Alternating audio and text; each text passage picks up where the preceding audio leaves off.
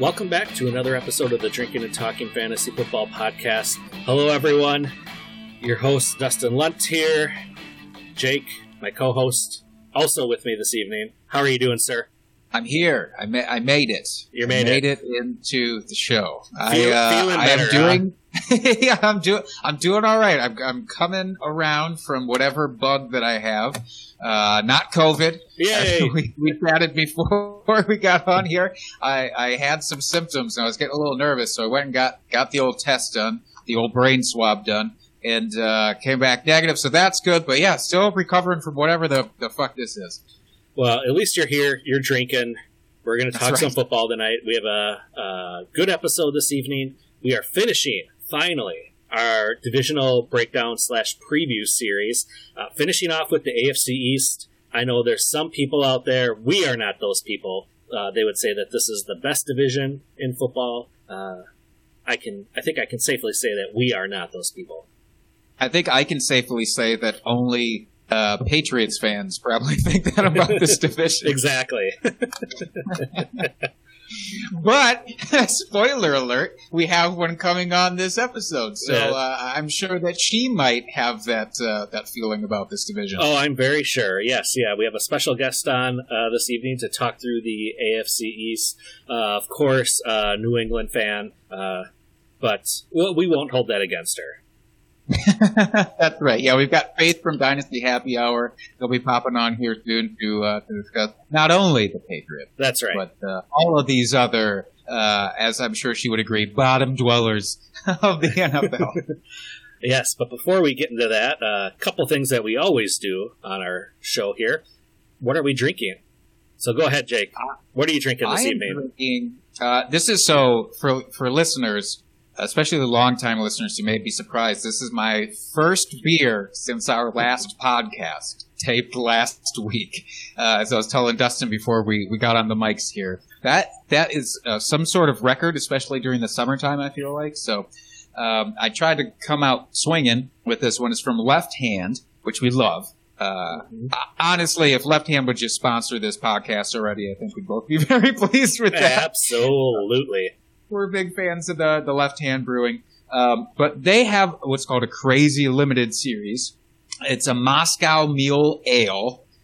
So ginger and lime flavor there. It's their Test Kitchen series. If I'm being honest, I know we just talked up Left Hand a whole lot. Maybe it's just whatever this ailment is, but it really just kind of tastes like a Corona with lime, if I'm being honest. Which isn't necessarily a bad thing, just not what you expect from a Moscow Mule. That's right. I'm fine with it. I'm fine with the end result. But yeah, it's something lacking with the ginger taste there. Mm-hmm. It's how about you?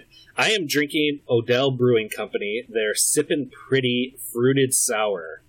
And I'll be honest, I've been crushing this all afternoon here before we were recording. It's only 4.5%, very light, but it is a delicious beer.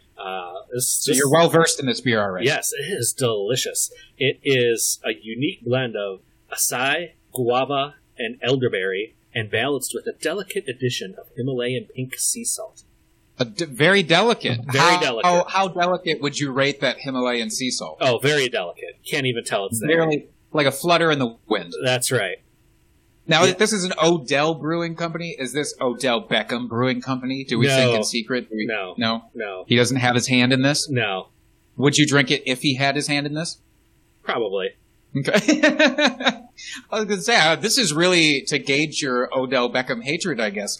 If he was enough to steer you away from an otherwise tasty beer, that would be a firm level of hate there, I think. No, I don't hate Odell, let's be honest. He's just hasn't produced as he should have the last few years. All right, Jake, should we move into our drunk, hammered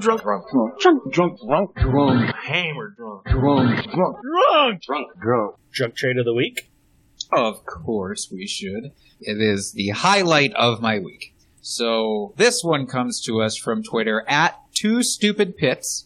I don't know what that means. I don't even want to begin to speculate. But this is a trade made in a Superflex PPR league. They say, drunk at a wedding in the summer of 19. So this is already like the start of a Bryan Adams song. Mm-hmm. Got a message that Andrew Luck just retired. This person immediately hit accept, trading away Luck and Chris Godwin, receiving Kerryon Johnson and Julian Edelman. Let's stop there and just appreciate what the emotional roller coaster was for this person during this trade. Yeah, I can understand why this person would have hit accept for the trade, only because Luck, retired. I think everybody knew he was going to be walking away for good, not coming back. Godwin at that point hadn't done anything yet, so it was a panic move. It was, and you're getting Kerryon Johnson, who was showing tremendous upside. There's a lot of hype about him, and then Edelman has just been Mr. Consistency. So I can see why you would have done that. Now, I do want to pump the brakes on you saying that Chris Godwin hadn't done anything yet, because this was the summer of 19. So in 2018, his sophomore season, he did have 95 targets and 842 yards and 7 touchdowns. So he was respectable. All right. It's not like he was a nothing player at that Correct. point. He had not quite, depending on the exact timeline of when Luck retired, I don't think he quite hit that hype train yet, though, which kicked off later in the summer. Correct. Am I right on that? Okay. Correct. That was my thought, is that he hadn't hit that stratosphere of hype train that we were all talking about last summer. So that was more the point I was trying to make. So thank you for talking Edelman for me. That in was the PPR league, Edelman is super reliable in PPR, so I mean that's nice. Yeah. So but if you're looking back now, yeah, not good. Only because Edelman's now old and Kerryon has now been replaced in all intents and purposes. So, and Godwin is a superstar. I don't know if he's fully been replaced yet. I'm actually curious about that. I think 100%. No, I don't. No, I still have faith. I still have Kerryon on a couple of my rosters, and I have faith he's going to get opportunity. Fair enough. But he's certainly not the workhorse that people hope that he would be in Detroit. Exactly. Yeah, so at the end of this, our submitter says they lost the trade, obviously. But still won the league. So they put in parentheses, I do it again. Hey, so there you go. You win the ship. That's what it's all about. It doesn't matter how many shitty trades you make, how many drunk trades you make, you still win the league. It doesn't matter. You got those bragging rights. That's absolutely correct. Oh, yeah. So not terrible. No. There. I would rate it, I don't know. I mean, in the heat of the moment, I think you're probably, let's say you're in the middle of just crushing bomber shots. Well, okay. So we're at a wedding. So he's probably about 3 pitchers of Busch Light into the evening. I'm guessing. Touché. I'm guessing. Maybe shots of whiskey are starting to be presented as an option. Yep, absolutely. Yeah. I like it. I think that was the most appropriate rating we've ever given. All right. So should we bring on Faith here and get going with the AFC East? I think we must. All right. We'll be right back. All right, we are back with our special guest, Faith Enos. How are you doing, Faith? I'm good. How are you guys? Oh, excellent. Thanks for being on the show. Thanks for having me. Yeah, absolutely. So, before we get into the AFC East and talking about your Patriots here, why don't you tell us a little bit about yourself? Like the dating app version, or just the normal stuff? I think both, probably. Professional, personal, business pleasure, just the whole gamut. I'm a Sagittarius. I live in Florida. I hate the beach. That's wild, first of all. I've never heard somebody say that they hate the beach before. I was born and raised here in Florida. I'm over it. You're just done. Okay, that's fair. That's fair. Sand is awful. Sand gets everywhere. It sticks to every surface it gets near. It does get in the crevices. I can confirm. Fair point. I work a very boring job in elections. I have been playing fantasy football for about 2 years now. Right on. I wrote my first fantasy football related article probably about a month ago. Haven't written anything since. Hey, that's one more than me. Which is fantastic. Thank you. Yeah, you gotta go check it out over on Dynasty Happy Hour. It's a good article. It's a good read. Yes. The boys from Dynasty Happy Hour brought me in. I am officially the first lady of DHH. Nice. It's a title I relish. As you should. I flaunt at every available opportunity. And my good friends run Club Fantasy FFL. Which, again, I'm just going to keep plugging all of these on your behalf. You should absolutely go check out. It's clubfantasyffl.com. Good stuff over there as well. There's a bunch of articles and podcasts and everything. Yes. And actually in August, I am teaming up with stepmom Lauren, everybody's favorite fantasy football stepmom, to take over their podcast for the month for women of fantasy football. And so the girls are taking over the boys club. Awesome. That is going to be baller. Our lineup of ladies who are joining us is amazing. That is something you don't want to miss. I saw at least like Liz Loza's on that, correct? Oh, absolutely. Liz Loza, Rosalie Michaels, the Ball Blast girls. Shout out to Michelle and Kate. Yeah. And to Lauren. I'm actually in a league with all three of the latter ladies there, and it's actually aptly named the Chicks versus Dicks Dynasty League. So I'm one of the aforementioned Dicks in the league, and I embrace physically, that. not like metaphorically. Yeah, nothing metaphorical about it at all. I'm just an actual dick in that league. But I'm an actual dick in most leagues, so it really worked out. No, we're very happy to have you on. And first of all, listeners, I have to apologize for all the booming in the background. It is storming up a fuck storm in Wisconsin, as Dustin can attest to as well. So if you hear that thunderclap come in every once in a while, that's what's going on. But Faith is also involved in the Scott Fish Bowl this year, correct, Faith? I am. I randomly decided, hey, actually, full disclosure, when I applied, I didn't even know what it was about. I didn't even know what it was. Hey. Did you think you were signing up to receive an actual fish bowl? Because I could understand that. I knew it was fantasy football related. I was hoping I would get a fish bowl, because who doesn't want a goldfish? So an email letter invitation was just as good. It did. I 100% was fully resigned to the fact. I'm like, I'm not anybody really. I'm not going to get in. I totally understand. And then when I got that email, I literally was screaming. My coworkers looked at me like I was dumb. Justin, I think we both had similar experiences. Did we not? Very much so, yes. We texted each other so furiously the moment that we got, and we both got them at the same time. And so it was just a rush to who could text the other person first. Whose fingers moved faster. Yeah, exactly. Because we both live in households where nobody else is going to give half of a shit about what just happened. Yeah. But the two of us loved it. Oh, yeah. I was at my best friend's house later. I was like, guess what? And they looked at me and they were like, okay. Listen, let me go back to Twitter where my people understand me. Exactly. That's right. So Dustin was part of the much ballyhooed division, the Clue division that crushed everybody. Yep. That is done, has been done for like days, right? Where are you in process right now, Faith? I poorly have to check. I think we are in the 11th of the Skip It division with Kate. Nice. We are at 1106. Fair. So, same. I'm at the tail end of the 11th myself. So we are both halfway through. Dustin has been sipping Mai Tais like noon yesterday because he's been just done.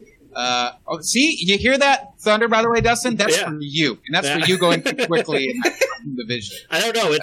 It's a sweet/sad thing that I'm already done drafting for the Scott Fish Bowl. But I'm also happy that I'm done because I just love looking at my team. So it's a bittersweet thing I got going on here. Yeah, you just like to drift off. That when you started to say, I just love looking at, I was like, oh God, where is he going with this? Yeah, I think most listeners were probably right there with being honest. 100%. Given your track record, Dustin, this is anything true. could follow that sentence. This is very true. All right, but we're here to talk. We won't just gloat about Scott Fishbowl and how fun it's been, although I can do that for literally an hour, because it is wonderful. So much fun. If you haven't donated to Fantasy Cares on behalf of Scott Fishbowl, even if you didn't get in, which I didn't get in last year, I don't think any of us on the pod got in last year. Nope. Still made some donations last year, so you can still do that. Highly recommend doing that. You can find all that information on the SFB Podathon Twitter, Scott Fish's Twitter. We can throw up another link. I'm sure we already have one somewhere on our Twitter handle too. But, absolutely. So do that. But we're here to talk other things. We're here to talk AFC East. So do we want to get this train rolling, Dustin? Yeah, let's do it. So basically, for our listeners out there, if you haven't been following along with all of our divisional previews, shame on you. After you're done listening to this, go back and listen to them. Tons of good information and guests on there. But we're just going to basically talk about the draft picks for each team, any trades or cuts of players, free agency moves, things of that nature. So let us start off with the Patriots in the Homer's Corner here. So lots of moves here for the Patriots, most notably losing TB12, Tom Brady. Rob Gronkowski left the team, coming out of retirement. The dirty double crosser. Double crosser. I don't know if these are big notable losses, but they also lost Philip Dorsett and Ben Watson. They're people. They are people. But it's not all doom and gloom for the Pats. Don't worry. They reloaded. They brought in Cam Newton, Damiere Byrd, Brian Hoyer, Marquise Lee, and Danny Vitale. Oh, you had those names inverted. You should have led off with the lead dog, Danny Vitale. I mean, that's obviously what the headlines are clamoring for. Save the best for last, man. And then notable draft picks, offensive players for the Patriots. 2 tight ends in the 3rd round. David Asiai and Dalton Keene. Devin on CSD. I'm far away from my laptop here, so I apologize. You gotta get them bifocals, Justin. If Devin's listening, I'm sorry. All right, so I guess the big thing to start off with here is the Cam Newton signing. How do you, Faith, feel like this? How do you feel like he'll fit in with the team and the offense? Do you think McDaniels will play to Cam's strengths, or will it be fitting Cam into what's always been there with the Belichick and McDaniels offense? So I think, first of all, I'm really excited to see what Cam's going to wear to his first press conference. Like, because we all know Cam's got some elaborate threads, and I'm really hoping that Bill tames him, because that's just a lot. I submit that his very first press conference outfit is going to be like a Lion King onesie with the tail and the whole hood and everything. At least that's what I'm hoping. Fingers crossed. No, I'm saying he's going to go with the Belichick hoodie. Oh, yes. Ooh, that would be hood up, too. It's got to be hood up. Yeah, of course. Yeah. Sleeveless. Yeah, the whole 9 yards. Oh yeah, sure. Guns out and all. Just the sweatshirt. Yeah. No shirt underneath. And it's white, so it contrasts. Yes. There you go. Yeah, you got to have the stark contrast. You got to show off the guns. Or what are you even doing in a sleeveless shirt? That's right. So, I don't know if you know this, but Tom Brady doesn't really move. I've seen him. So, I'm hoping that Josh McDaniels works to Cam's strengths and tries to get the movement out of Cam that Cam has that we've never had for the last almost as long as I've been alive. Okay, that's an exaggeration, but still. So, I'm hoping that's what Bill was thinking when they made that signing. A Hall of Fame quarterback and, somebody who moves. Mm-hmm. I feel like, and you correct me if I'm wrong because you're going to know more than I do, but like from the outside looking in, it always feels like the Patriots and old Papa Bill they're pretty great about, like, they're never going to try and put a square peg in a round hole. It's just, look, I'm not designing this one-size-fits-all offense, because that's what everybody got the vibe, and we'll talk about this, I'm sure, but, like, everybody expected every tight end to come in and be Rob Gronkowski after Gronk did what Gronk did. It's like, no, that's not how that works. It's not Yeah. Bill doesn't just use, tight ends. He used Gronk because it was Gronk. Yeah. He can use Cam different than he would Tom. At least that's my assumption. Mm-hmm. Yeah, I agree. I mean, there are certain aspects where it's like, okay, this is the Patriot way, and we're going to do things 1 through 5 this way, but 6 through 10, we're going to work to your strengths, because the fact of the matter is if you've got 10 strengths over here and you don't use one of them and you try to shove them through this cheese grater and make them these 10 strengths over here, you're just going to have a big cluster fail. Mm-hmm. Yeah. And Bill does not cluster fail. No, Bill does not take failure well at all. No. Emperor Palpatine does not lose. So, with Cam Newton, obviously I think we all expect him to do what Cam does, run a lot, especially around the goal line. Do you expect Sony to be the one that is most affected by this? Losing those goal line touches, basically. I mean, because my thought is, I think Cam is going to vulture a lot of those touchdowns, and Sony is going to be the guy in between the 20s, just running it up the gut, basically, for lack of a better term, and not getting those vaunted goal line touches. Oof. As a double homer comment, as a UGA fan, that makes me, that hurts, because that's my boy. Oh, and I want to believe in Sony. Like, I want to believe so bad. I actually think he's going to be healthy this year. Mm-hmm. But I just got a bad feeling about that. I'm kind of torn in the fact that I could see it happening, but I also know that Bill's not the type to kind of just push everything rapidly. So if it happens, I feel like Cam would start to be more fluid around the end zone towards the back half of the season, once everybody gets comfortable with it and kind of like a natural flow, if that makes sense. You can't see me, but my hands are moving like a river right now. We can't see you, but the description of what we could have seen, I think, suffices and works perfectly for this. Mm-hmm. I do think, because I was looking up, because I was nervous. I just literally clicked submit on my drafting of Sony Michel in the Scott Fish Bowl. Not to keep bringing it up. But in the 11th round, I literally just picked up Sony because I was like, I don't know, because he has to be at least what he was last year, right? And that was sufficient, certainly for that late round of a pick. But then I started looking at what running backs before CMC did in Carolina with Cam. And then I started feeling like, Dustin, you could be right. Like maybe there could be some vulturing happening.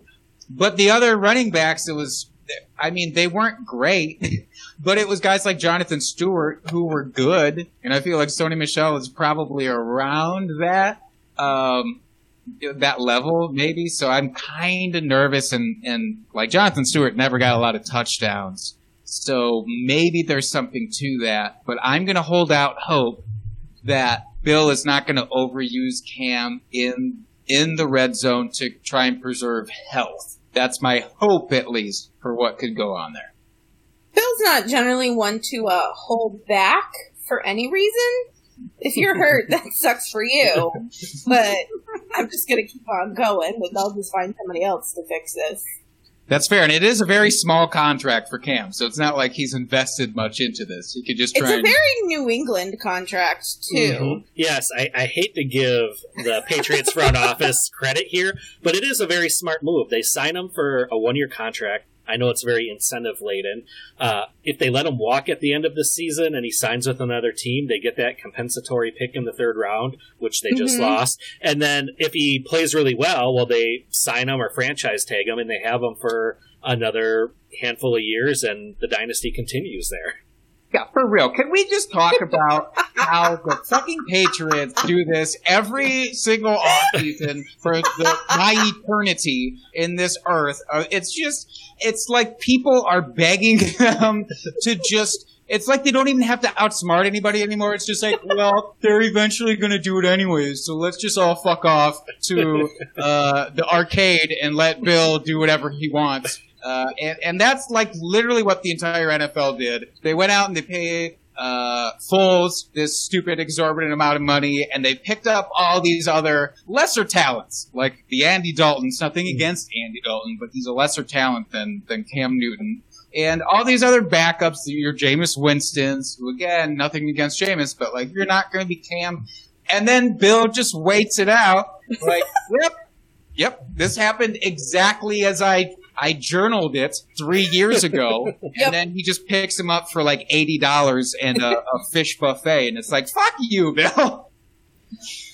Bill Belichick's out here playing 4D Wizards chess while everybody else is still playing like checkers. Connect Four. Checkers with fucking pieces missing from the box. Like, they don't even have all of the actual circle things, whatever those are called. So there's like a button thrown in and like a dime. I have some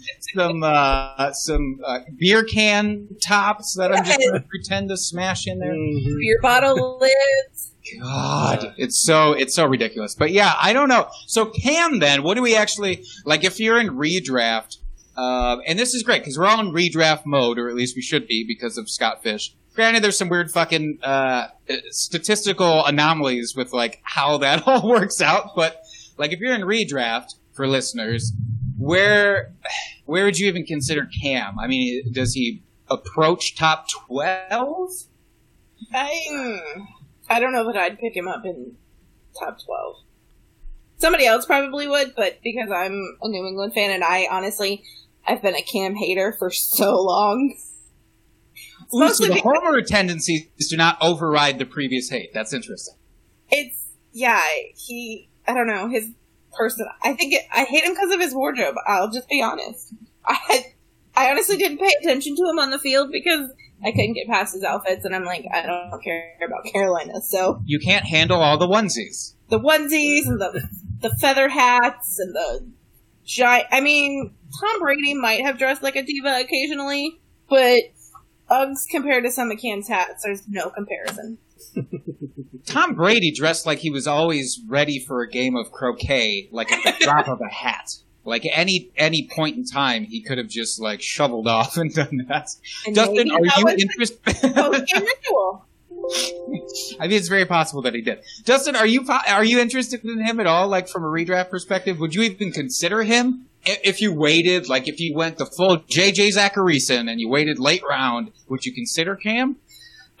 Maybe. I've got him currently projected as, like, a mid, QB2, like in that 15 to 18 range, right in there. And maybe that's just a little low, and I was a little conservative with my actual projections. But yeah, I don't have them just ranked that high right now. So, I mean, if there was a real run on quarterback in our league and I wanted to go strictly for upside, then yes, I would take him. Because he's a former MVP. Like, we've seen what he can do. And it's not like he's ever had baller wide receivers on his team in the past. So we know he can make it happen with lesser talent around him. So the upside is there. So yeah, I would take him if I kind of fell into that situation where I was looking for more of an upside quarterback. Okay, can I ask you both then this or that for like who would you rather have for redraft right now? I'm just talking guys that are around similar ADP. And Cam's ADP is going to go way up from where it is right now. Oh, but, for sure. Like, just in general, I'm just going to throw out a couple of names that I think would be very interesting choices to have to make. So for both of you, would you rather have Cam or would you rather have Jared Goff? Goff. Goff. Dang. I expected that to be tougher. All right, here we go. Here's another one. Kirk Cousins or Cam? Cousins. Shit. Cam. See, I think this is where the line could get really interesting because, like, you either have to go super safe, which is Kirk. He's always super safe, and I do feel that Cousins is actually underrated. I tweeted something where like he's never had lower than a 65% completion percentage since he's been a starter, and has still thrown for 4,000 yards every season. But like he's losing Diggs. So the weapons are a concern, potentially. So I feel like that could be the dividing line, potentially with Cam. But that's interesting. Okay, so with Cam coming into town, and we know he has no problem throwing to those big-bodied receivers, a.k.a. Devin Funchess, Kelvin Benjamin back in the day. How do we feel about N'Keal Harry? I know last year was pretty much a lost season for him. Started off with injury early on. Doesn't look like he really meshed with Brady. I feel like, I know towards the end of the year he kind of flashed a little bit in the playoffs and whatnot. I still have high hopes for Harry, and I think a fresh start with a new quarterback is going to be a good thing for him. What do you guys think? I was just about to say the same thing. If you bring in a new quarterback, you're kind of bringing in a refresher to the team because everybody's got to learn a new system because Cam's going to throw differently than Tom and have a different setup and have different preferences, whether sides and stuff. So I think it'll be a fresh start for everybody, including N'Keal. And I think he has the potentiality. Is that a word? Potential? We're going to say that it is. Okay, cool. It is now. That it is. To be able to have the kind of plays that he's capable of, just didn't get to see before. Yeah, but I'm very okay with N'Keal. I think he just got a bad rap. N'Keal Harry just plainly got a bad rap. People expected he had such high draft capital that people pissed their pants as soon as he did not step on the field and produce right away. It's like, well, number one, he was injured. He didn't come off of IR until, I don't know, like week 9 or around that area. And then, yeah, it took some time for him to gel with Tom Brady, who is notoriously finicky with his wide receivers. He needs, like Aaron Rodgers, we're Packers homers. Aaron Rodgers is like that as well. Like, he needs to establish that trust. But he must have learned that from Tom Brady, who has been the figurehead for that forever. Mm-hmm. So I'm not throwing in the towel on N'Keal Harry and that kind of talent. Yeah, I'm very excited to get him where he's going right now in drafts. And in Dynasty, I've been throwing out offers a lot. I do feel like people are kind of more on our side because I'm not getting him at the range that I thought I could. But yeah, I'm really excited for Harry. I'm also cautiously optimistic about Mohamed Sanu, as gross as that might sound to some folks. That is gross. I'm saying, like, he's completely forgotten. He is completely free pebbles that you would need. You just pick them up off your waivers and you're good to go. But like, as somebody where it's still kind of up for grabs, maybe Harry would be the number 2 there. You never know. And Cam does like the bigger guys. Sanu's not a small man. It's just interesting, at least, like as a flyer, deep benches kind of thing. I'd stash him. I don't know. Yeah, I suppose. I still think Edelman's going to be the binky there and the underneath guy, which really, how do I want to say this? For the 2 rookie tight ends, I think that's really going to drop their value for the people that think that, oh God, we got a couple rookie tight ends, the next 2 Gronks are in town. I think having Edelman there on the more underneath routes is really going to stifle that. What do you guys think of the tight ends? Drops their value? I actually think it increases the tight ends' value because, like, Cam was so big about, granted, it was Greg Olsen pretty much, but he did use other dudes who came into the fold in Carolina. He used Dixon. Ed Dixon was there for a bit, and he pumped him with some targets. I don't know. I actually think, like, perception, it might drive up the cost of those rookies. I don't care about any of the rookie tight ends because they're rookie tight ends and, like, COVID, and they're just not going to really get a chance, I don't think. I don't know, Faith. What do you think about those guys? I don't have any thoughts on them. Fair enough. Like the majority of the fantasy public should. That's right. That's right. All right. So I've got one more question for you guys before we finish up here with the Pats. Damian Harris, kind of the forgotten draft pick from last year. Patriots did grab him in the 3rd round. He was essentially a healthy scratch the entire season. Will he be more involved this year? Well, that's yet to be seen. I mean, Faith, do you have any inside info of why he was a healthy scratch all season or anything? I'm sorry, I didn't have any cameras in the locker room. Come on! I am a Patriots fan. I don't work for the organization. this conversation is over then. What are we even doing here? I'm sorry, I have no inside intel. I can't tell you what happened to the balls. I can't tell you what happened. More importantly, I can't tell you what happened to Tom Brady's cell phone. I mean, I thought maybe you had driven up to Tampa Bay area and talked to Tom personally at one of his outdoor practices he's holding to get some of these answers.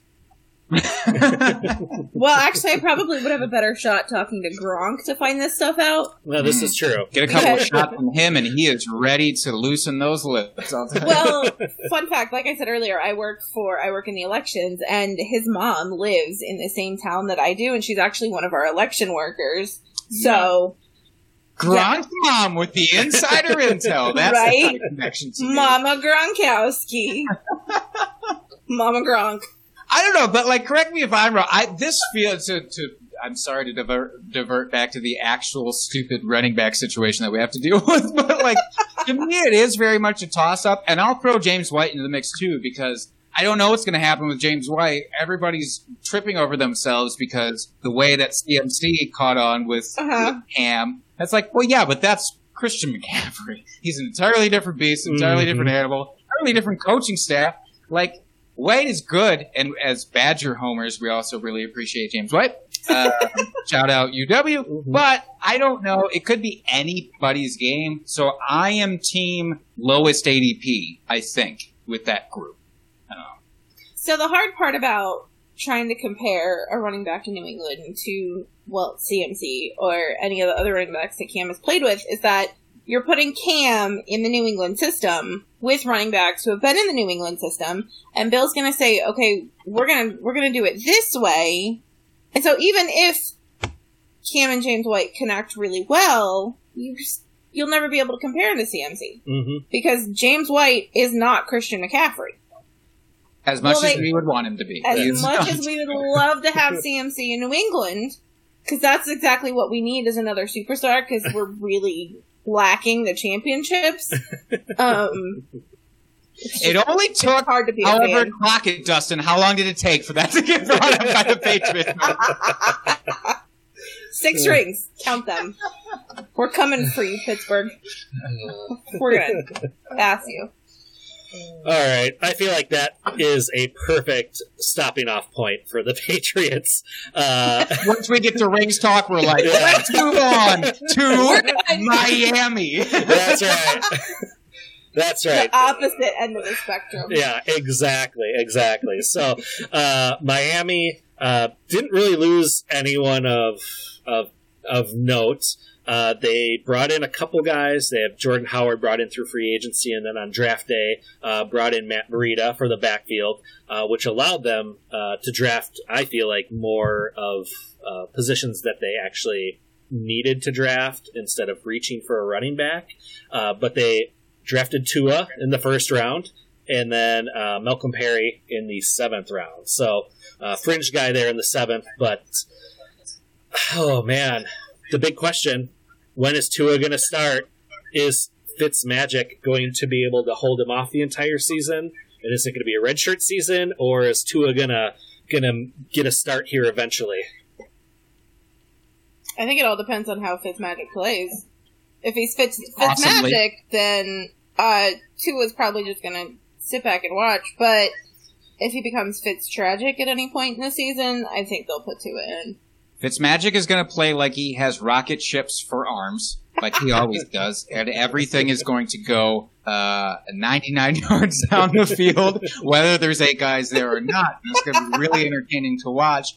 I don't think that there's a way, like especially with all the COVID stuff, maybe this is a bit crass to get into that part of it, but like for Fitzpatrick too, it's like also don't put the rookie in any more harm's way than you possibly have to. You have this guy who could be very well the future of your franchise. You should be doing everything possible to protect him.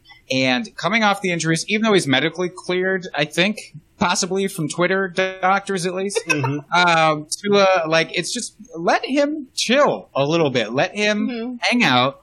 Because I don't think your team is good enough right now to put him in harm's way. And I'm talking to you, offensive line. Maybe you need to spend a few more picks on that too. To get everything bolstered, get him all the weapons, get him ready for 2021. I'm team Fitzpatrick this year for sure. As a UGA fan, I hate the University of Alabama, so I will forever be anti Tua Tagovailoa, so I'm Fitzpatrick all the way. Perfect.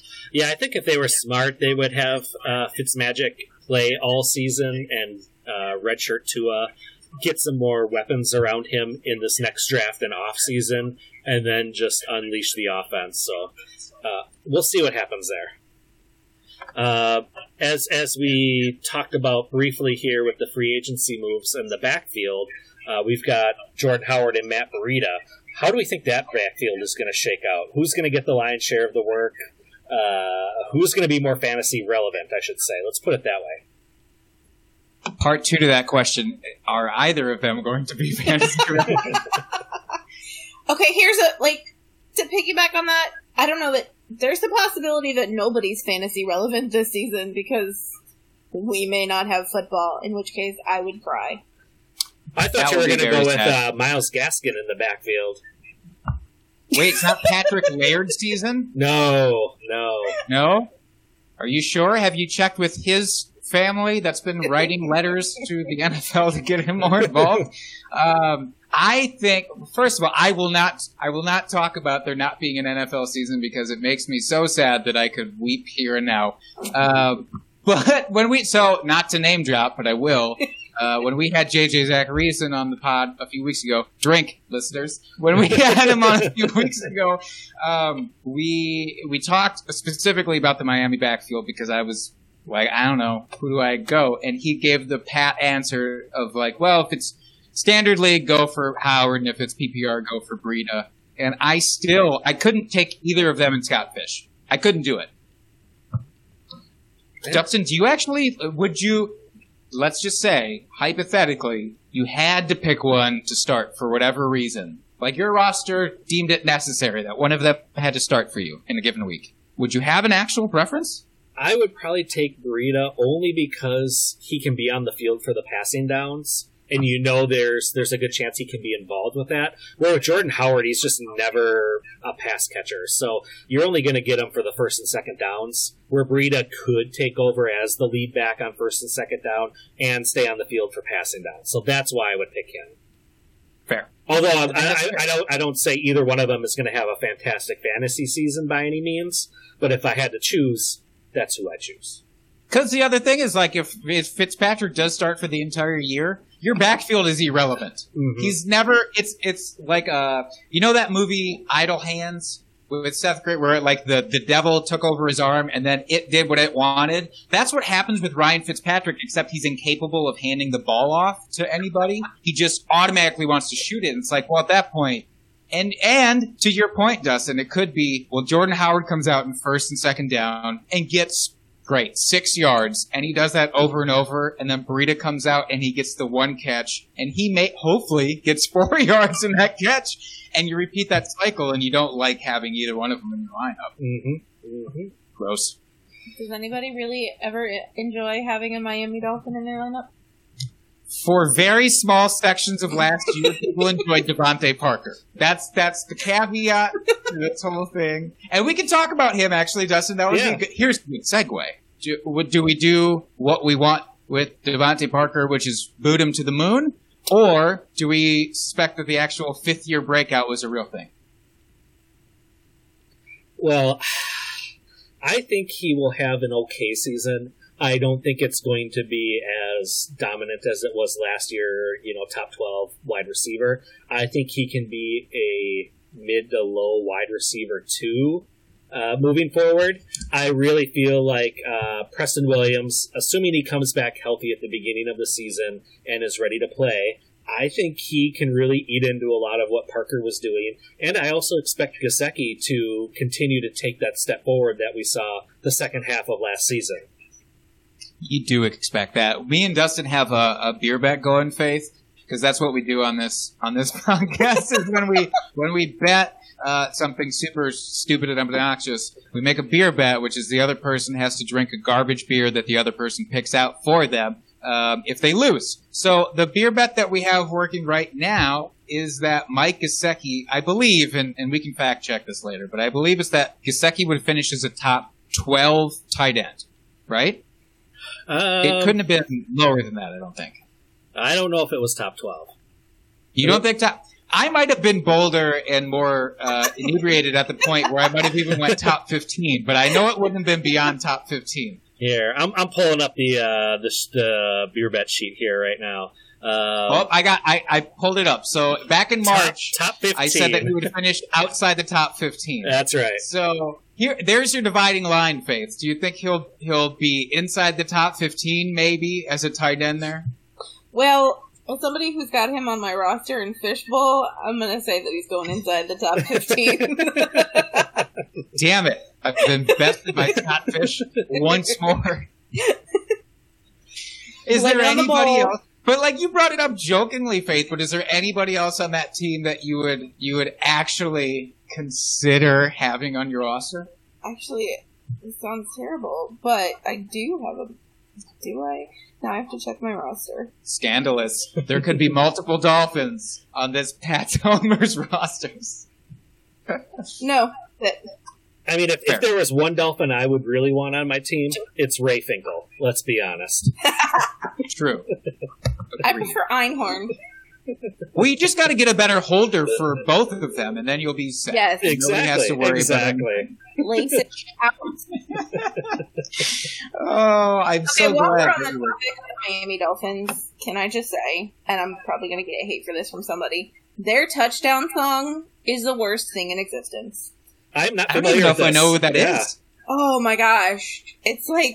Can you sing a bar of it? No, I'm good, thanks. It sounds like a child is singing it. It sounds like a child's song. I don't like kids singing because I'm inherently a little creeped out by it. Every scary movie naturally has like a ghost child singing something in a creepy way, so I'm already off. I'm already off the Dolphins. Okay, so it's not kids singing it, but it sounds like a children's song. Oh, okay. Like and Baby I've said Shark. that to kind of like Baby Shark. I've said it to so many Miami fans, and they get so incensed. Like, no, that's our song. You don't put that down. You let us have that. It's a great song. And I'm like, okay. Yeah, well, it's like when me and Dustin, Vikings fans, am I right? I was just going to say this. Were you? I was going to say it with the skull chant. Like, that's just the worst. I was going to say the horn, too. The horn is also terrible. It's just it's bad idea genes. Vikings. Well, I mean, I'm sure that has everything to do with the fact that you guys are Packers fans. No, I think it's just that we have ears and we're paying attention. Dustin, can we move off of the Dolphins for now, though? Can we try and get to greener pastures here? I don't know how much greener it gets here with the rest of this division, because we are moving on to the Jets. That's why we dominate so well. Yeah, so we'll move on to the Jets here. So their notable losses, and they are notable, is Trevor Siemian, Ty Montgomery, Robbie Anderson, and Demaryius Hey, that one's Thomas. real. I know, it is. That one's real. I know, that's your boy. It is my boy. All right, and they brought in Joe Flacco, Frank Gore, or the corpse of Frank Gore at this point, and then Rashard Perriman. And then in the draft, I feel like they actually had a decent early draft with Denzel Mims in the second, and then LaMichael Pirine in the fourth. And they also drafted Captain Morgan's cousin, James Morgan, in the fourth. He's an admiral. He's not quite up there. So, the Queen's Navy. That's right. So let's continue on, starting with the quarterback position here, and Sam Darnold. Last year was very unfortunate. I don't know how I feel about him. I want to believe in him so bad because I feel like he has all the tools to be a very competent quarterback or above average quarterback in the league. But he's with Adam Gase, and with strike one, and then the whole seeing ghosts thing, and his offensive line has been horrible, and he's just a rotation of wide receivers in and out.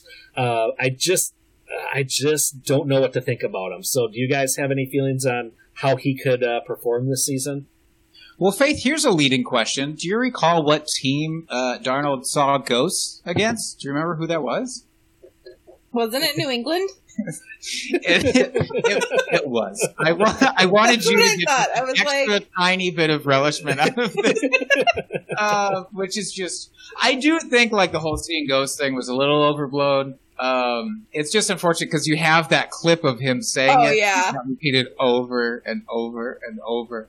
I don't know, like I like him more this year than last. I don't know, Faith, where do you fall on him? Well, first of all, he's a Jet, and as a Patriot, I hate them all. But his playing time is going to depend on whether or not he gets mono again. Mm-hmm. And so I would just like to say that Sam Darnold got mono, and then COVID-19 became a thing. I'm not saying they're not related. I'm not saying they are. I'm just saying. Ambiguous at this point. It's them. Exactly. Nobody knows but Sam. So factor that in to your rankings with Sam Darnold. Now I don't know. I don't know the reoccurrence of the kissing disease. I don't know if you kiss somebody different, if you get mono again. I don't know how any of that works. I'm not a doctor. We should have asked Dr. Edwin Porras on our last episode. Yes.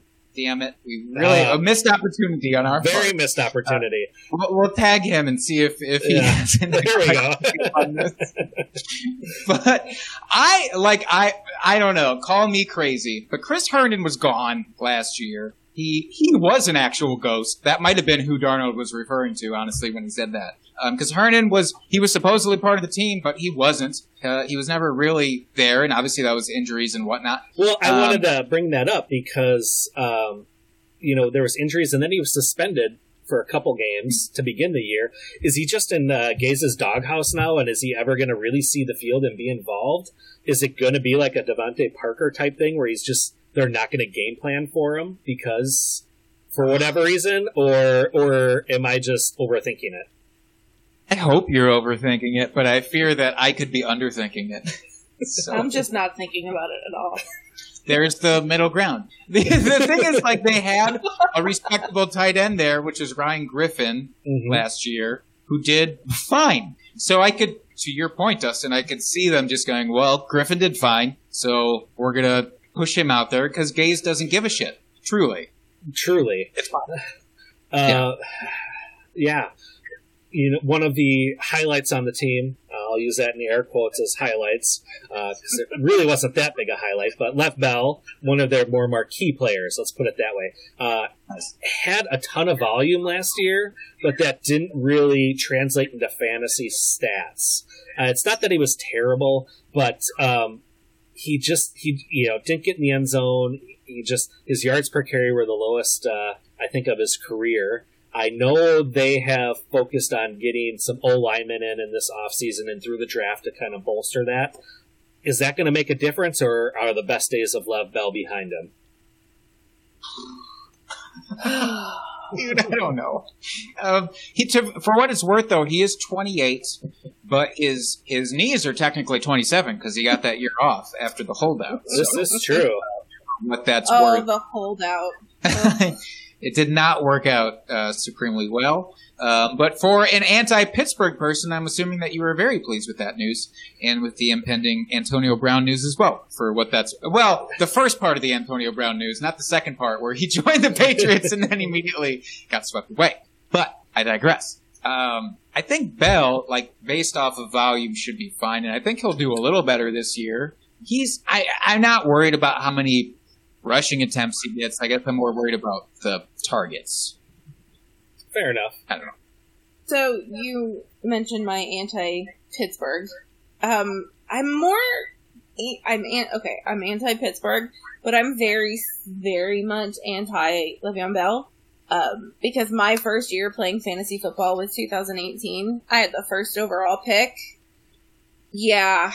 I know where this is going. Yeah. Hey, we can actually ruminate about this together because Dustin, in our home league that we are in, it was not the first overall pick, but I believe it was right up there. It was like 103, 104 in that range. And our home league notoriously goes crazy for quarterbacks, so I'm sure one of them flew off the board. But he fell to me, quote unquote. It might have been further than that, Dustin. It might have been like 105, 106 territory. Mm-hmm. And I felt real cool scooping him up and getting ready because everybody was, worried about the holdout. And did not work out super well.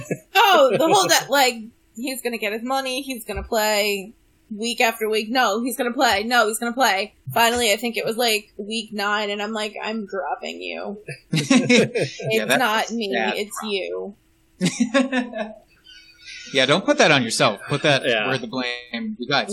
Yeah, absolutely. So that's fair. That's fair that you would not be a big fan. I will say in his little stats column on Pro Football Reference for 2018, it just says missed season contract dispute, and I feel like that undercuts it a little bit. Sure. Should be a little bit more of a bold statement there. But I really do think like this dude could get 100 targets, and it wouldn't really surprise me. Mm-hmm. So I'm okay. Like if he was my RB2, I'd actually feel very good about that. Yeah, same here. I wouldn't hate it, but because of 2018, Le'Veon Bell is on my forever do not draft for personal reasons list. That's fair enough. You got to stick to your convictions. I mean, he could go off this year, and I still wouldn't draft him. Nope. That's totally fair. I think we all have those people in our on our burn lists, as it were. That is just never again. That's right. So before we move on here, one last question for you guys about the Jets, and that's regarding their wide receiver core. Do we think, as a rookie, Mims will have a good season or a decent season? Or do you think that Brashad Perryman will come in and be the guy opposite of Crowder? And is this his fifth-year breakout, or or what do we think about this wide receiving core? I'll defer to you, Faith, to kick us off, because I don't even know how to formulate my thoughts about that just yet. My only thought is every time I hear Mims, I think of the rapper from like the early to mid 2000s, who I don't think actually had a hit song. Wait, now that's not true. That's not true. And that's what I'm like. He had one hit song. It was called "Move." Thank you very much. I don't know if I should be concerned how you know that or not, Jake. Don't worry about it. Let's move on. Mims, well, I'm anti. That was his hit song. This is why I'm hot. Oh, I didn't even know that was him, in fact. So I'm out. I don't think that rookie wide receivers are the way to go, especially this year. We've talked about this ad nauseum on the podcast, but like I'm fully off of Denzel. As much as I would love to just say the name Denzel over and over because it reminds me of Remember the Titans. Yes. I just like I'm off a rookie wide receiver, so I'm for sure off Denzel. But I'm not really on anybody else by default. Maybe Perriman, just as a toss-up. He should be the Robbie Anderson, but I've been burned by Robbie Anderson many times. So I'm not that excited to throw my stock into Perriman either. What about you, Faith? Do you have anyone on that wide receiver core that you have faith in? Pun intended. It's the Jets. So no. I was going to say, so that's a hard no then. That's a hard no. The Jets lost me with Rex Ryan and his foot fetish. Oh! Wait a tick. There was a foot fetish involved? You don't remember that? With Rex Ryan? What? Yeah. I don't recall this. Oh, yeah, that was a big thing, yeah. Oh! Wow. I'm sorry, I was apparently too busy listening to Mims while all the news talked about Rex Ryan's foot fetish. Shit, okay. Yeah, when we're done here, go ahead and Google that and you just enjoy it. Or don't enjoy it, depending on what you feel about feet and Rex Ryan. All right, fair enough. Yeah, let's move on and finish this off. So we will finish up with the Buffalo Bills, what some would consider the upstarts of the division, trying to make that push to unseat the Patriots with the crown here. And they lost Frank Gore in the offseason here, and they brought in Stephon Diggs, pretty good addition there. And in the draft, much talked about Zach Moss in the third, Gabriel Davis in the fourth. We got Jake Fromm in the fifth and Isaiah Hodgins in the sixth. So, Buffalo Bills. Let's start with the all-important QB position and Mr. Josh Allen. Is he going to take another step this year and improve his accuracy? Yes or no?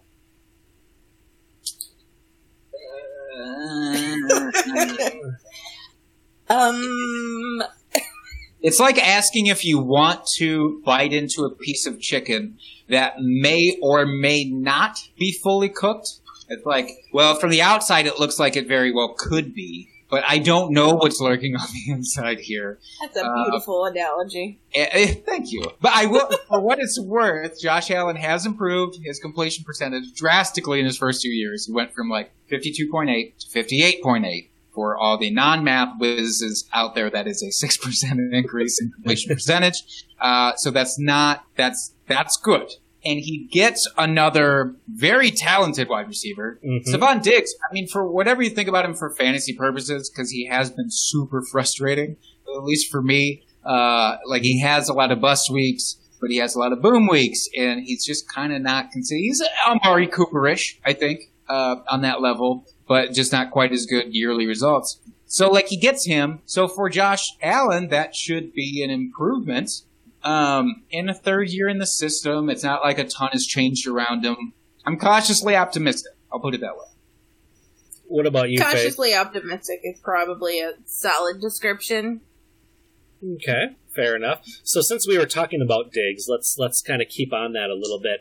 Diggs is known as this great route runner. Like, coming out of college, he was known for being a crisp, ran great routes. Is that really going to mesh with Josh Allen? Like, I know we talked about improving his accuracy, but if he's not going to be able to throw the ball where Diggs thinks the ball is going to be supposed to be coming based on the route, I don't know if those two can really mesh that well. Maybe. I'm frantically searching for what Cole Beasley was able to do last year with Josh Allen, because I honestly feel like he's a good metric for reference, because Beasley came from Cowboys where he was being targeted, and I think very efficiently. And then the question last year was, well, can Josh Allen actually utilize Cole Beasley correctly, in the short, or will he even deign to use him in the short yardage game? And he had a good, solid year. Cole Beasley had 106 targets, 67 receptions. Not great for an underneath guy. That's a 63.2% catch percentage. That's not wonderful. That's not what you would hope for.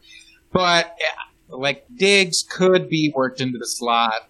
Because John Brown's just going to be the burner. Mm-hmm. There's no way that you take him off of that protocol there. So, still a question mark. I don't like receivers changing new teams, though. So, me, it's mostly that. Like, I don't. And the short offseason, can they establish a good enough connection, like you're saying, where he already has accuracy issues? I don't like it. I wouldn't invest too much in it. I think it's going to be hard for new quarterbacks and new receivers. I think everything's going to be hard this year because there is a shortened off season. Well, there's an extended off season, but there's like a shortened preseason, and just the getting to know you period. It's going to be a short engagement before they get married. And so I don't think there's going to be some hiccups that I don't think will get worked out this year. I think it's going to take until next season to figure them out. Which almost makes me feel really good about John Brown. It's like, there's the guy who's been there and has, hopefully, the connection now. And maybe, he overthrew him a ton last year, but maybe now with the extra year, A, he's a guy he feels more comfortable targeting, and B, hopefully the accuracy and the connection improves a little bit. So it's almost like by default, I guess I'm a bigger fan of John Brown, especially at cost. Like where his ADP is, I would much rather have John Brown. Yeah, I wanted to talk about him and get your guys' feeling on if he was actually going to be affected, or how much he would be affected by Diggs coming into town. Because he had a quietly solid season last year. 72 receptions for 1,060 yards and 6 touchdowns.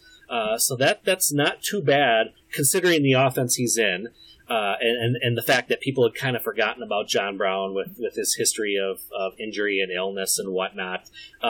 So how do you think that? Do you really see Brown being relevant again this year with Diggs in town or not? My thought on the matter is you brought Diggs in for a reason. You're not going to bring him in and then sit him. I agree.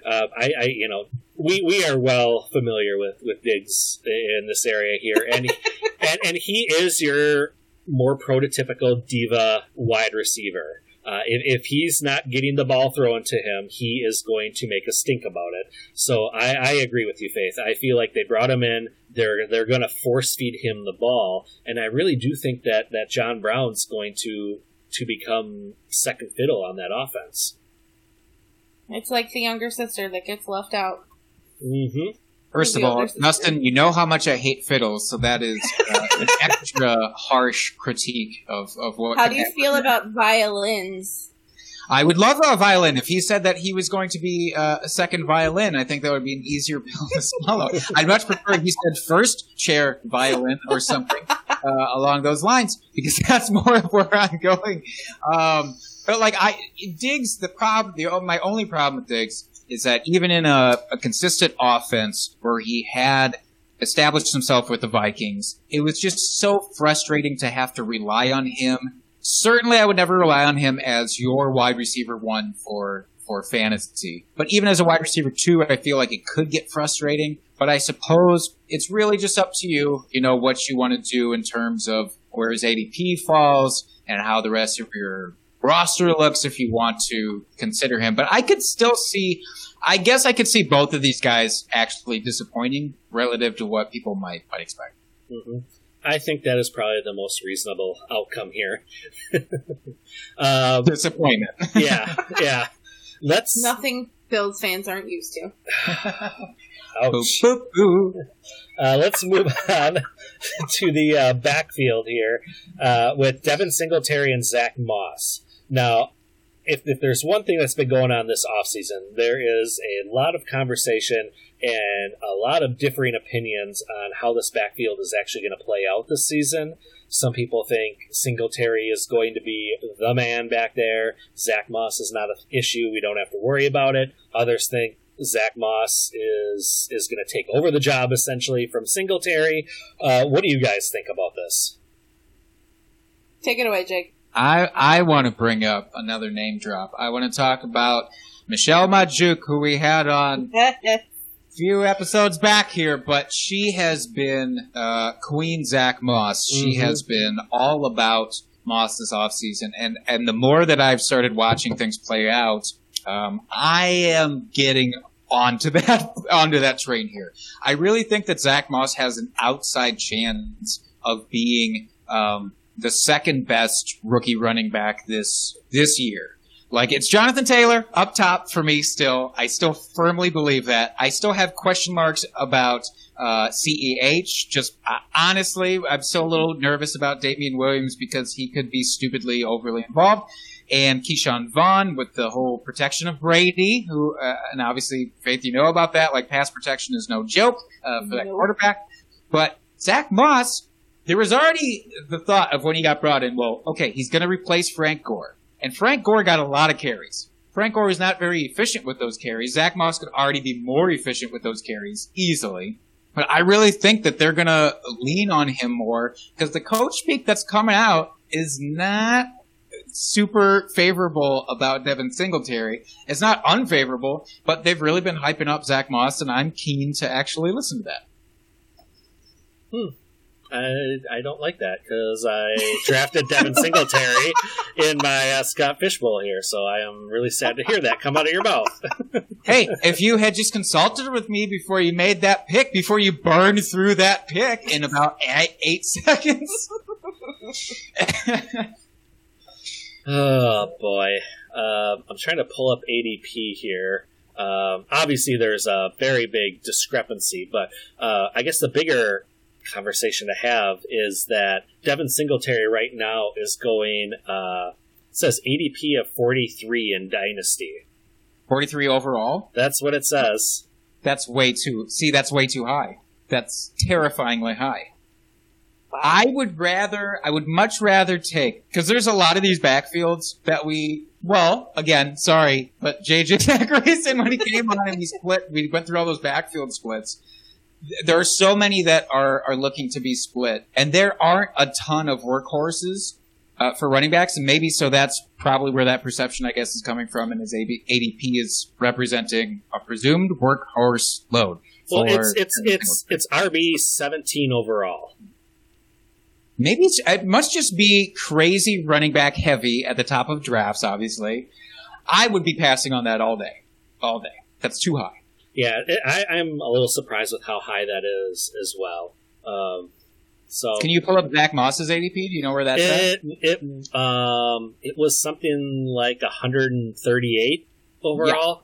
Yeah, I'm 100%. All right. That. It's like the Darrell Henderson, Cam Akers situation. Like I'm taking the further out ADP for all of those situations. All right, and I just have one more point here I would like to bring up. Someone I actually love on this team and had very high hopes. I still have high hopes for him. It's the Dawson. I love the Dawson. Can't he actually be relevant? Sure.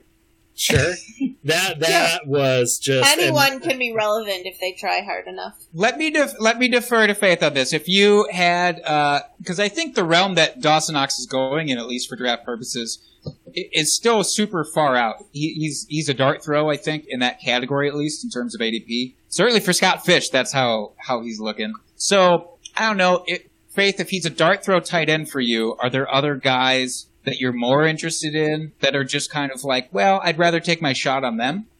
Okay, full disclosure, I don't even know who this person is. Ooh, he looks exactly like Johnny Gazecki from Big Bang Theory, but without glasses and with a headband. And he does have a good athletic profile. He has high draft capital behind him from last year. Last year, yep. He was a rookie last year. I'm really bad at not paying attention to football players who don't play for my team. Unless you're a household name. Or unless they crush your team in a game, I'm guessing. And then they make your list in a bad way. Or if they graduated from the University of Alabama. God, no, he was Ole Miss, so he was not a Bama boy. But yeah, he had third round draft capital last year. I don't know. I like as far as dart throw tight ends go, I'm big on him in Dynasty. Mm-hmm. I would really like to get him in Dynasty because it's his value is super depressed. So I'm okay with him. Him and Kahale Warring are my two kind of off-season late dart throw darlings that I'm all about. Okay, I say I love him. I'm trying to grab him in Dynasty as a end of the bench kind of stashed player because I do think that give it a couple years, maybe it'll take that second contract type deal, moving on to a different team. That he can really blossom and become a very good tight end in the league. So someone I want to hold on to. He can blossom into a beautiful headband-wearing flower. That's right. That's right. All right, so that was the AFC East. How do we feel about it? We did it. Concerned. We did. Yeah, I think that's fair. I don't know I think actually we talked about this in the sort of pre-intro, but we're talking about how this division, it's a graveyard for non-Pats fans. So like, yeah, if you're a Pats fan, I'm sure you're still very excited because you've got the Cam Newton, and the whatnots there. And the rest of this division just looks so terrifying from a fantasy and real life perspective. So, good on you, I guess is what I'm trying to say here. I just keep going back to the fact that, okay, we have Cam Newton, we have Jarrett Stidham, we have Brian Hoyer, we have 3 quarterbacks. Bill Belichick went 11-5 with Matt Castle. That's my remember the Titans moment. If Bill can do this with Matt Castle, surely he can do something with one of these 3. He can surely do it with the collective talent. Exactly.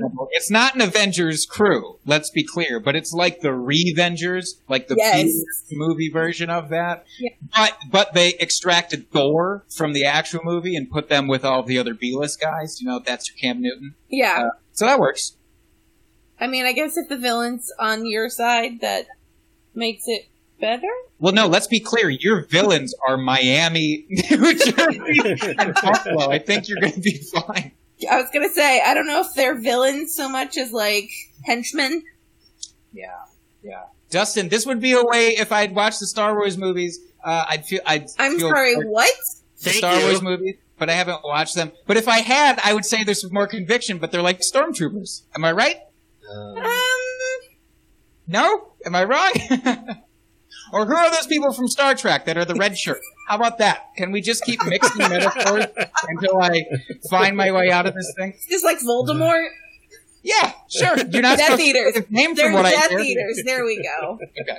Miami, Buffalo, and the other team. Oh, the Jets. I'm not going to stumble on a movie reference that... I'm not going to stumble my way to a movie reference that I know. So let's wrap this thing up, Dustin. All right. Well, Faith, why don't you tell us one more time where people can find you and what you're doing out there in the fantasy football universe here before we let you go. Right. You can find me on Twitter at @FF_leap-of-faith. It's very punny and original. I am part of the Dynasty Happy Hour team. The guys over there are doing some great work as well. And my friends who run Club Fantasy FFL, you can find them on Twitter, Instagram, clubfantasyffl.com. And we are gearing up for our Women of Fantasy Football event running in August. 4 weeks straight. We'll be live streaming every Wednesday. Pod will be available Thursday mornings. Me and Stepmom Lauren are taking over with a hot lineup of badass fantasy football women. It's very exciting. I'm very excited for it. I will be paying extra close attention. I mean, you had me at Stepmom Lauren, let's be honest. Right? But no, that's going to be really cool. I'm excited to see what you two do. Thank you for coming on, by the way. This was super fun. Yeah, I'm glad we got you for having me. Awesome. Your Homerisms all recorded for posterity here. So I can never lift them down. No, but we will lift them up. All right. Well, thank you so much again for coming on. It was awesome. Thanks for having me, guys. Yep. Yeah. Anytime. Awesome. Well, have a good night. Thanks, you too. Thanks. All right. Well, big thank you for Faith for coming on the episode. It was really awesome having her on, talking AFC East. As we said at the beginning of the episode, that was the final division of our divisional breakdown series. As always, folks, please check us out on Twitter if you have not already. You can find the handle @DrinkingFantasy. You can find the podcast on pretty much every major streaming platform. We are out there. Give us a subscribe. Download us. Listen to us. Please give us a rate and review. We love that. We like our egos to get boosted a little bit with the comments, so please give us those. And you can find me on Twitter @FFDustyDog. And you can find me @Jake Trowbridge. And until next week, folks, keep drinking and talking fantasy football. Cheers, FFers.